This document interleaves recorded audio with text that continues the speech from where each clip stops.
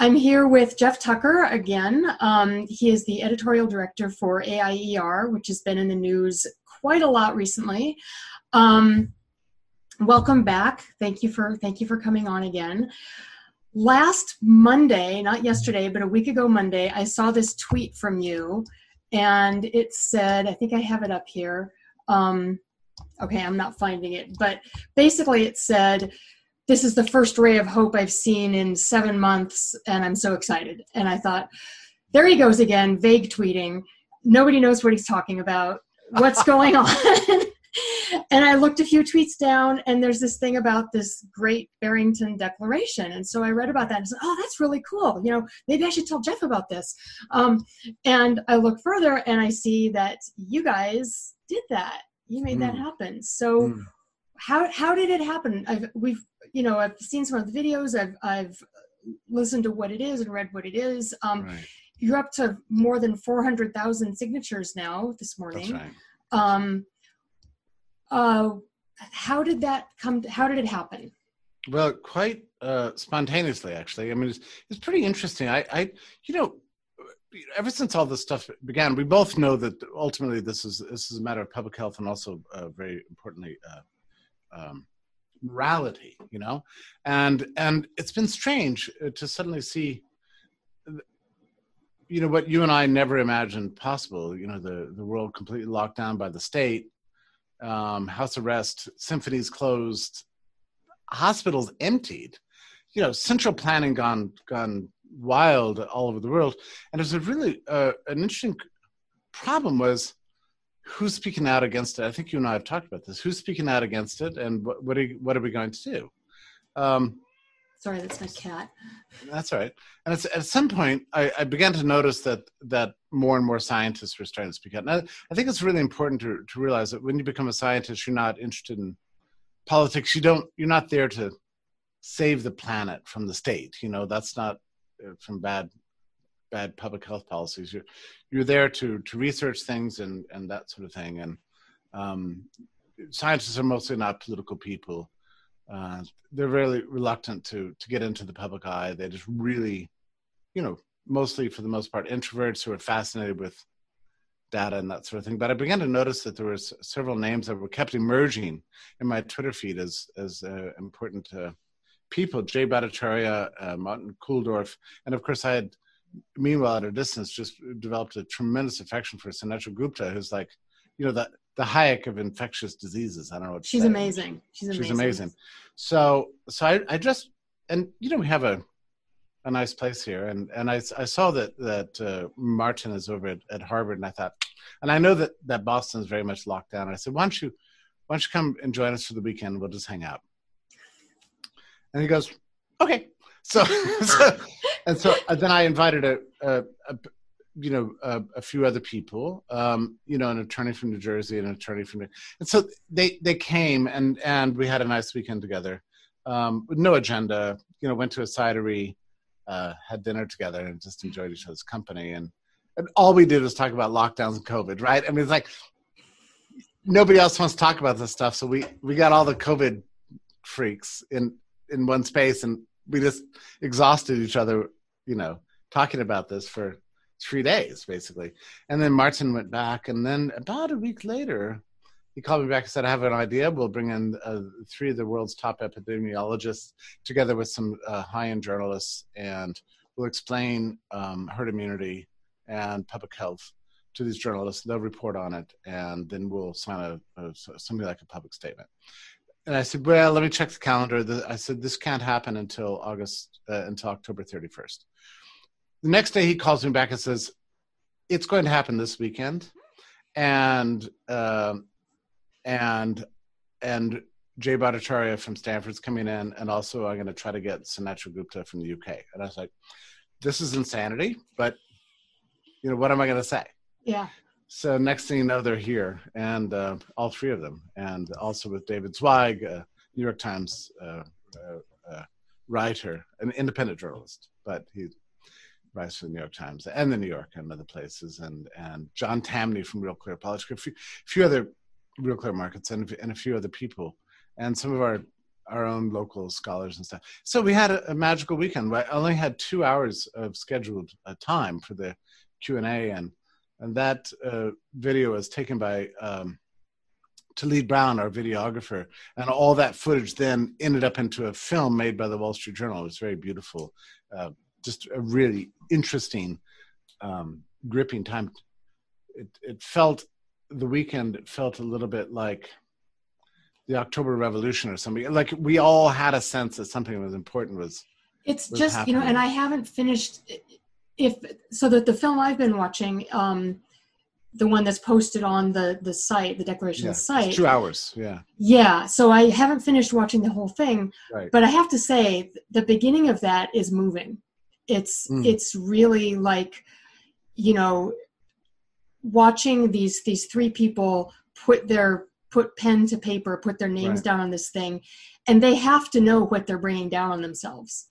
That's a really interesting question, because I think they had some sense that they're doing something really important, but there was no on that Sunday when we.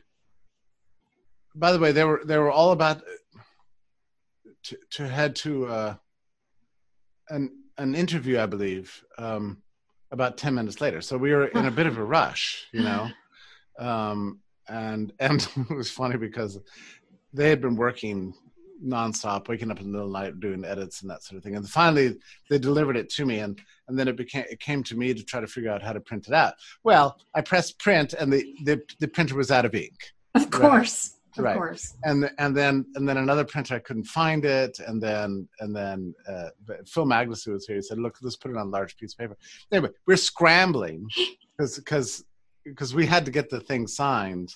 Right. Before the next That's always interview. When the printers fail. It's always. Yeah. Right. So we finally found a big piece of paper, printed it out, and went in there and Talib filmed that nice little moment. And it was chaos, but it was interesting because when they did sign it, they did have some sense they were doing something really important. And Jay Bhattacharya said, why don't we build a website and then invite scientists and medical professionals and the general public to sign it? I bet we'll get 1 million signatures. Now, I'm a 25-year veteran of digital media and public engagement, that sort of thing. And part of me was sitting in the back of the room going, yeah, spoken like a typically naive scientist. You think you could just sign a thing and throw it out on the internet and everybody's going to sign it? Yeah, 1 million. Oh yeah, sure, 1 million. Yeah, that'll happen. So I was, but anyway, we did our part, and it did. It absolutely. It's close to 500,000 today. Yeah, it went crazy. Now, what's interesting is that there seems to be a bit of a lockdown lobby out there. I mean, it's pretty interesting. Like people who actually are in favor of lockdowns. Like it's I don't know what kind of sadistic psychopaths would adopt this view, but they are out there. And almost immediately when the declaration went up, some guy who tweeted out, he's got like 50,000 followers as some sort of ideologue, encouraged people to go and sign it with fraudulent names and fraudulent credentials. So we immediately began to deal with that. And we went into it very earnestly. We blocked all DDoS attacks. We built everything. What we hadn't anticipated was the problem of just outright aggressive trolls. Who does that? Yeah, to encourage fraud. So next thing you know, the whole staff is having to go through all the things. We found about 0.1% of Dr. Donald Duck and that kind of stuff. Right. It's a very small number, but nonetheless, they signed it with fake names and then screenshot the fake names to discredit that. And so next thing you know, it's this ridiculous internet war and that sort of thing, and typical nonsense. Meanwhile, the scientists have been completely shocked. It's the first time in the public eye, and they're like, "Wait, this is pretty ugly? Is this how the world works?" It's like. Yeah, sorry, it kind of sucks. Yeah, there was, and I don't know if this ever appeared, but I posted about, apparently Dr. Kulldorff got an email from The Guardian telling them about a hit piece they were preparing to run on him, where they were going to attack him for having appeared on the Richie Allen show and say that it had hosted anti-Semites and Holocaust deniers and all this sort of completely irrelevant ad hominem type attack. Mm-hmm. I don't know if that's appeared yet, but just the ugliness and the low level of that. Well, what's interesting about it is it's also pathetic, and what's been fascinating for me is I've been relatively calm this week. I mean, despite everything. I mean, like, it's unbelievable what we're dealing with over here. Oh, I bet. But I've been relatively calm, mainly because the attacks are so pathetic. I mean, like, I don't even know what to say. Like, one of the things that that people are claiming is that we're a Koch-funded think tank. It's like, right, that's news to you. That's interesting. I mean, and apparently somebody dug up a $61,000 cumulative grant from like 2 years ago. And it's like, well, from my point of view, I wish it had been 61 million. I'm glad to take Koch's money, but unfortunately, we've not really gotten that. And what's interesting is that Neil Ferguson himself was earlier this year the recipient of a $150,000 Koch grant. So, that's interesting. He got twice as much money as we did. So, I mean, it's like, anyway, we're an independent think tank. We've been independent since 1933. Independent of academia, independent of corporate interests, independent of government. So, there's nothing to find. And then the other claim was like climate denial. And I was just at a staff meeting. We're all just kind of laughing about that. It's like, does anybody here, like, somebody denying like climate change, and nobody can really think who that would be or what we're doing about it. Apparently back in 1992 we held a conference on the topic and looking at the science critically, which makes sense, because we're an empirically based institution, all about integrity in science and that sort of thing.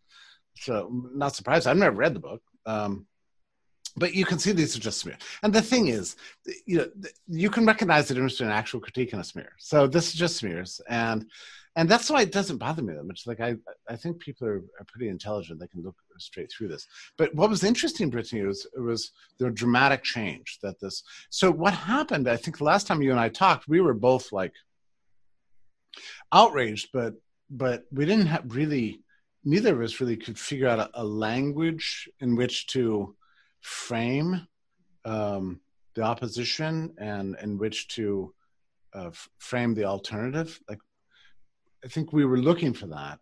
And what the declaration did was, it was very short for a reason, to help people understand the critical issues and to give them a fresh language in which to speak.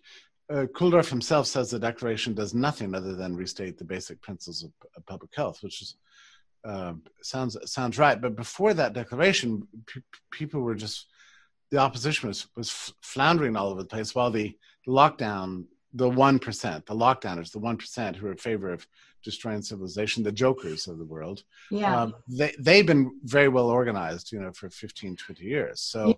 So the declaration gave us a way to speak, and then also incredibly, but I'm sorry I'm talking too much for this podcast, but no, keep going. Incredible is that when Martin J. Bhattacharya and Professor Gupta arrived, what was in the news was that Trump had COVID.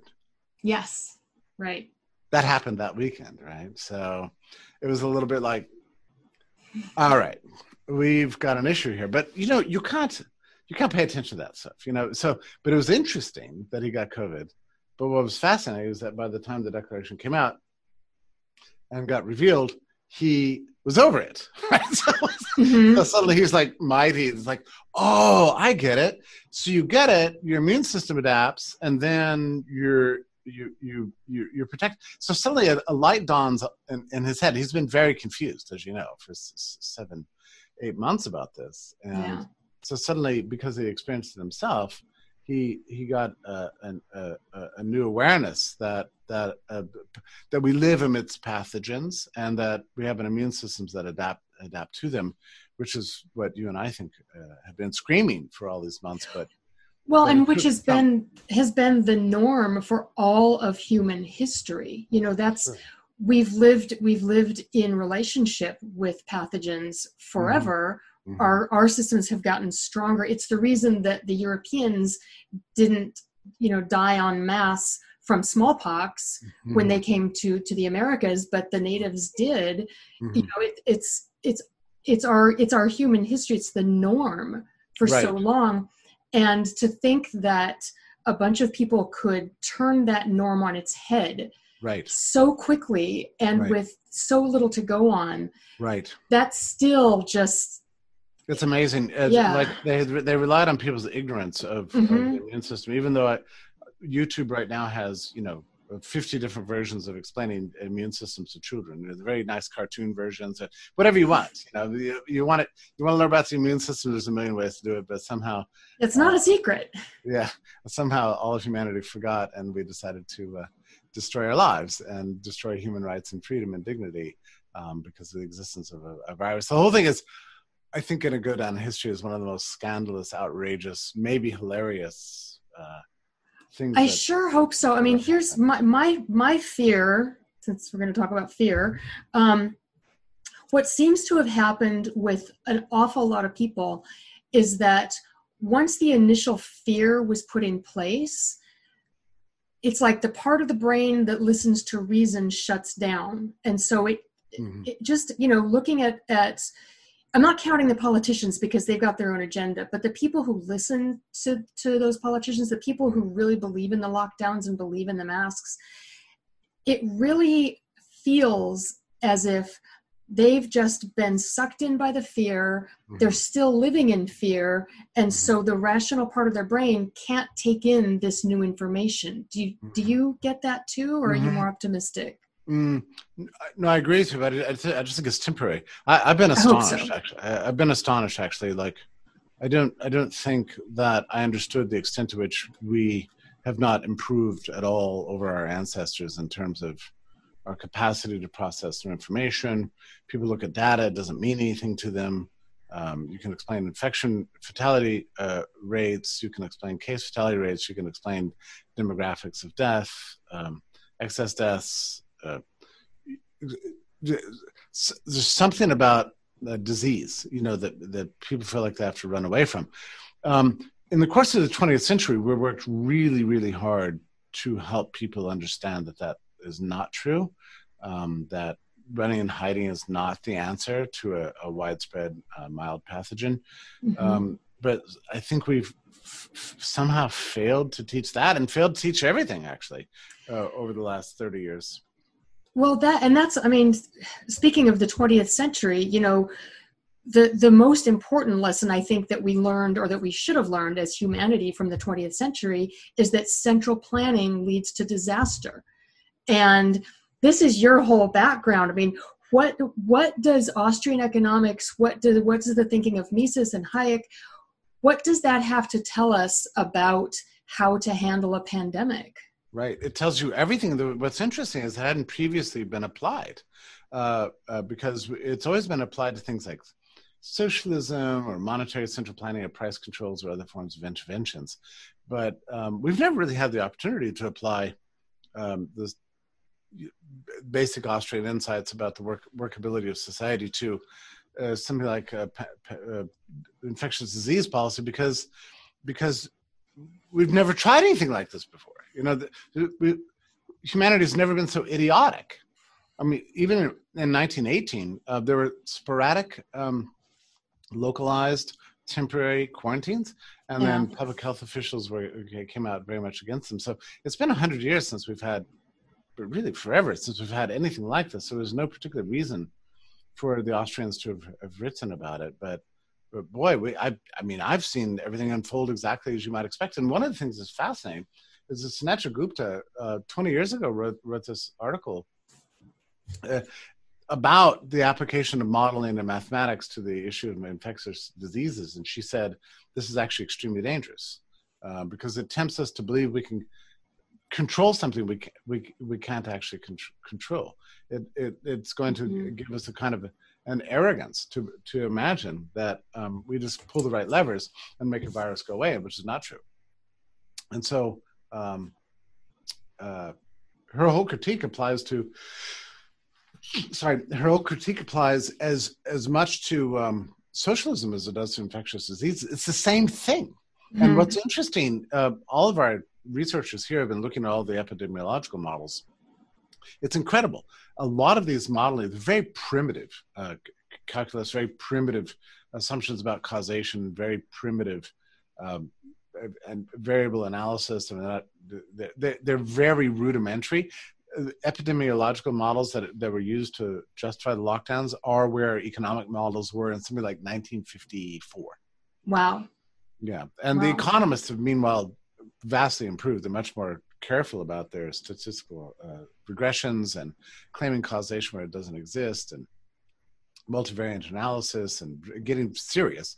That's been happening for 70 years within the economics profession. The not in public health profession, it's completely primitive. It's just straight after World War II, as far as they're concerned, and their statistical modeling techniques. I mean, even like, I'm not very sophisticated at this stuff, but I look at some of the nonsense published by the CDC. Like the study about how you're going to catch COVID at a restaurant. Even I could see that it's completely bogus. It's like bad science. Well, and I'm not a data scientist either, but I've read a lot of the critiques of Neil Ferguson's work, and they're withering. I mean, they come down on him like a ton of bricks and say, this is just complete nonsense. It's the worst, code I've ever seen. It's the worst, assumptions laid in there.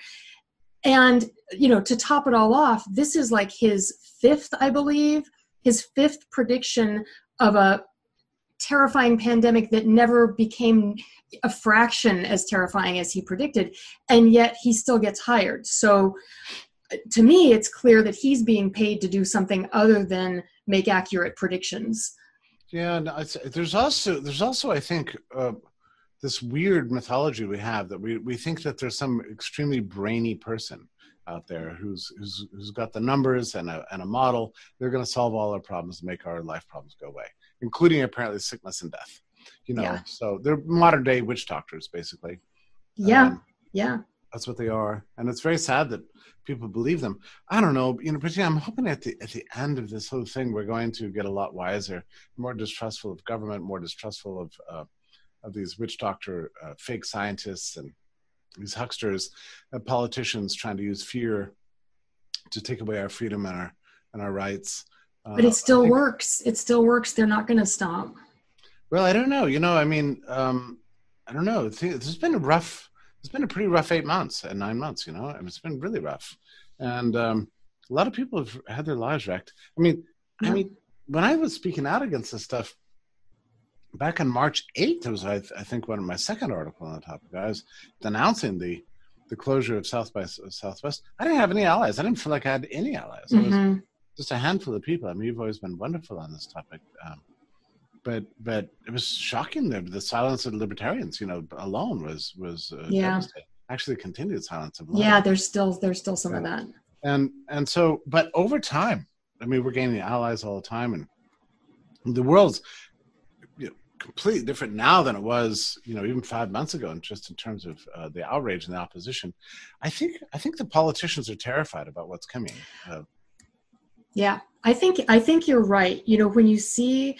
And I've been writing about the pharmaceutical narrative even before this, and mm-hmm. I was saying that before all of this happened, that their whole narrative that you need to buy more and more of their products in order to be healthy, et cetera, was built on very shaky ground, and that more and more people were coming to realize that, especially with the vaccine mandates, more parents were becoming aware of that. And so this whole narrative that they've built, I saw that fear in them, or that panic started before this.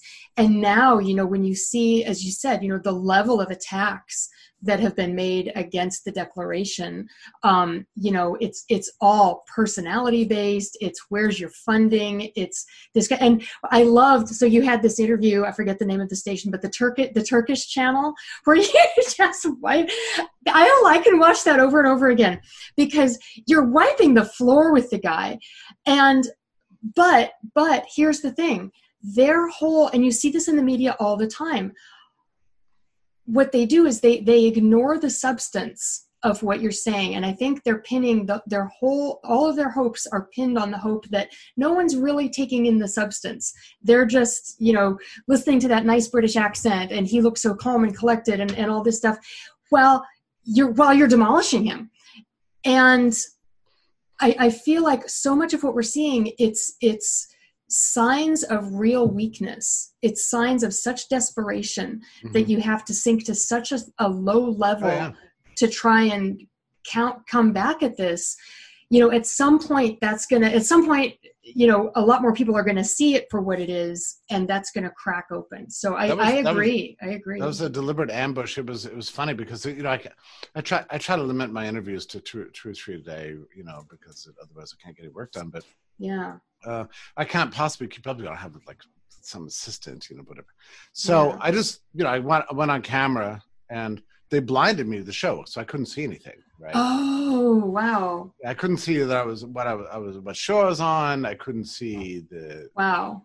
I couldn't see anything, which is obviously deliberate. They left me a blank screen, and so I just had to stare at a camera and just listen. I had no idea what was going on. I didn't know what was going on until I actually watched the video. And the very first question was something preposterous. I mean, it was just like there were two mistakes in the very first question. So I just came out. I came out storming. I was like, "Rawr!" Also, I didn't know how long it was going to go on. Was this a 3-minute interview? No, it turned out to be a 34-minute interview. So that was really something. But yeah, I definitely was, speaking from the heart. But I've got a head full of COVID information. So I wasn't going to stop.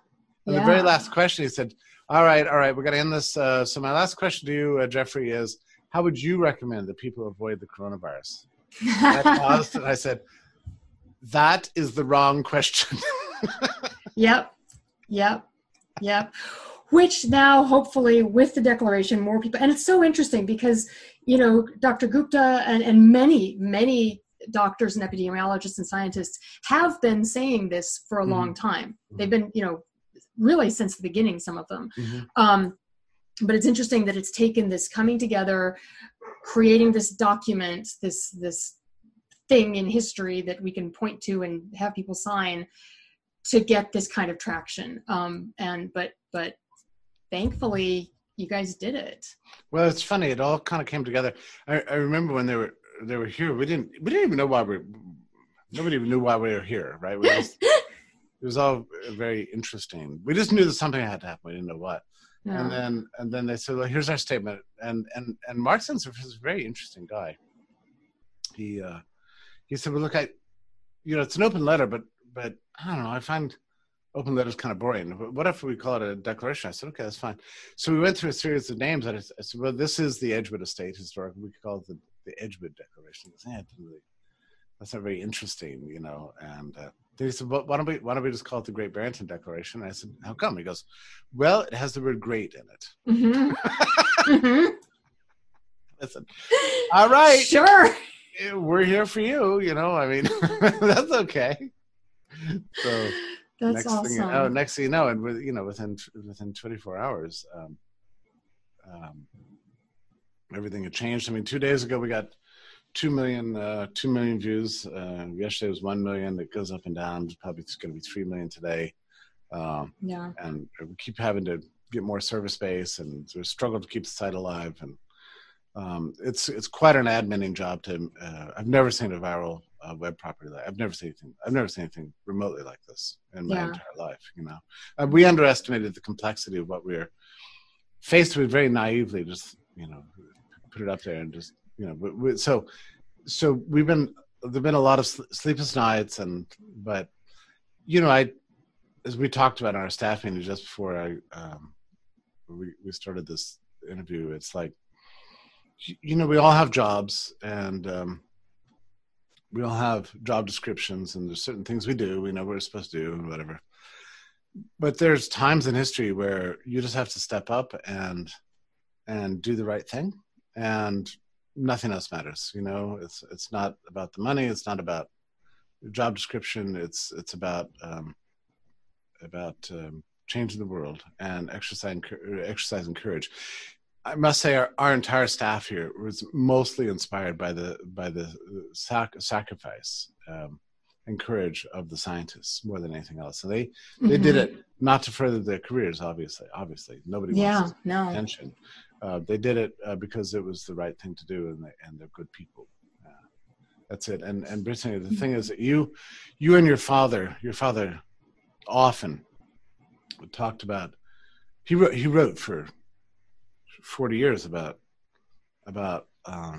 philosophy and social change and how to make the world a better place. It's something that consumed him even as a young man. What steps do we need to take to make the world a better place? But one of the things that's very interesting about your father, even though he was he was a legal theorist and an economist and a historian, but I would say above all else, he was a moralist. Like he really strongly believed in morality and why. I think your father ultimately knew that that if the only way to change the world is by doing the right thing.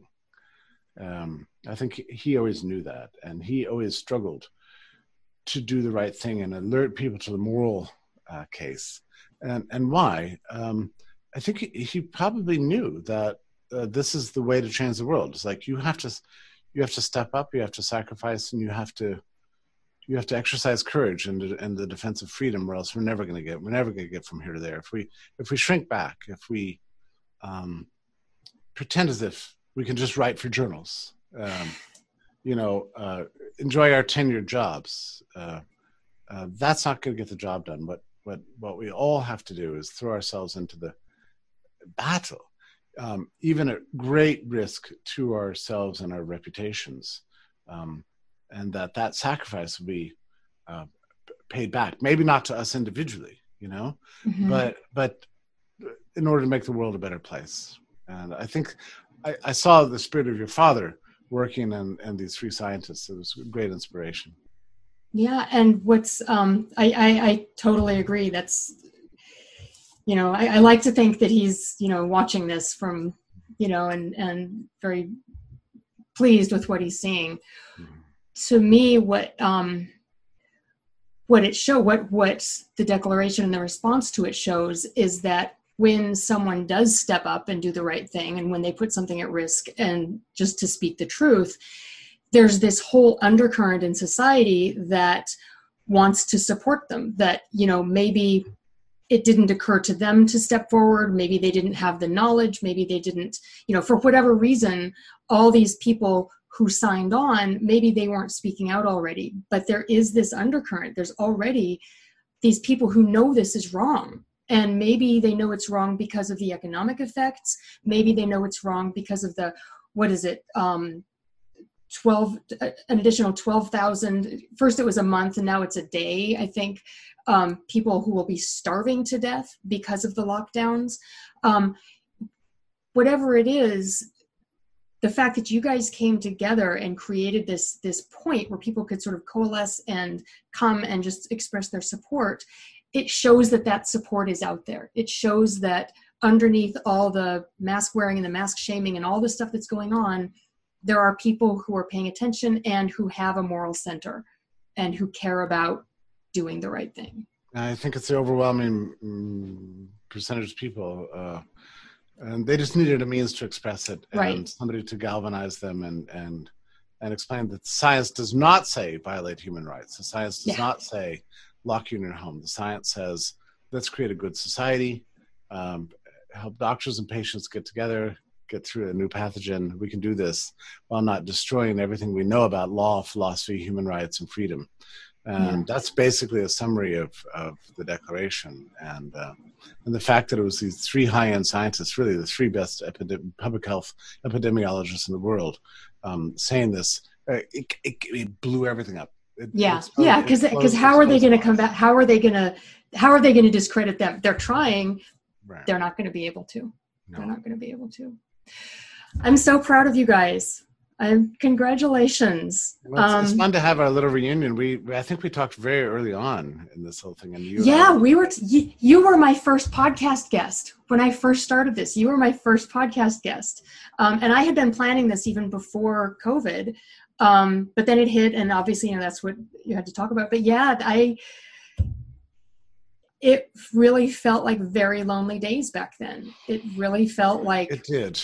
There were just great to have our compatriots. One of the things that's happened, I think all of us, we've lost a lot of friends, but we've gained a lot of friends. Yes. And yes. That's true. That's true for the scientists too, by the way. I'm sure. I mean, even colleagues, but gained a lot. Yeah. Yeah. It's shifting everything. Thank you so much for coming on again. I'll have you on again and again. And I'm so thrilled with what you guys have done. Thank you so much, Fatin, for your wonderful support for the work and for being so steadfast. There's so many of us. So let's have a post-lockdown reunion at some point. Absolutely. In person. Person. No masks. Yes. Okay. Bye. Bye-bye.